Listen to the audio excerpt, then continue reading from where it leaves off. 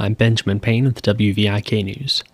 FEMA has approved $12 million in payments to people recovering from Iowa floods, and more than 1,800 people have registered with the agency for help. Those are the latest numbers reported yesterday to the Governor's Flood Recovery Board.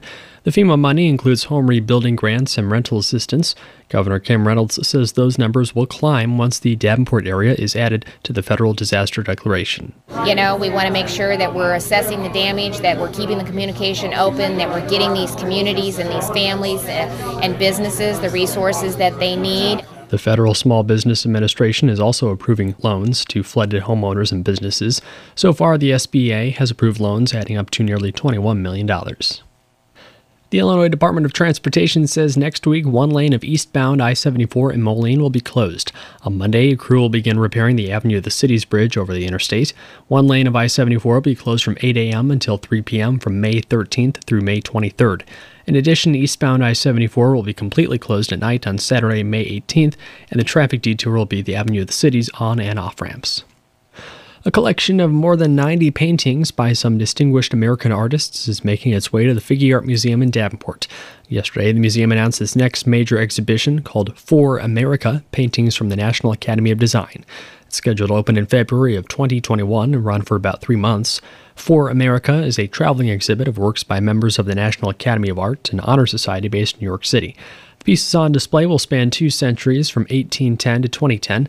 Each artist will have 2 paintings on display, one of them being a portrait of the artist that was either created as a self-portrait or painted by one of their contemporaries. For America is the second installment funded by the Figge's major exhibitions endowment.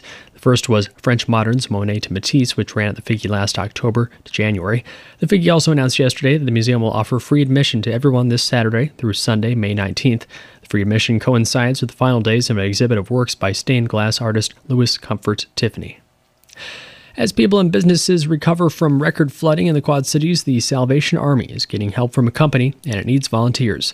Spokesman Bill Horrell says the local Salvation Army and Red Cross have been serving hundreds of meals every day. Tyson Foods, being a good corporate partner, are donating a truckload of chicken products to be used for the meals that we are preparing in conjunction with the American Red Cross that are being delivered to those affected by the floods. The Salvation Army is asking for volunteers to help receive and distribute flood supplies in its flood donation center, which opens today. We're checking people in as they come to pick up items, also people just to check in the items as they come in so we can keep an inventory and keep them organized so when people come in to get items, they know where they're at.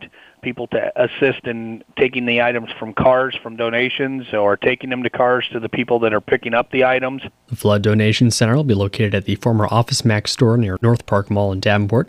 It'll be open Mondays through Saturdays, 10 a.m. to 6 p.m. Those without transportation should call the Salvation Army in the Quad Cities to request flood recovery supplies. I'm Benjamin Payne, WVIK News.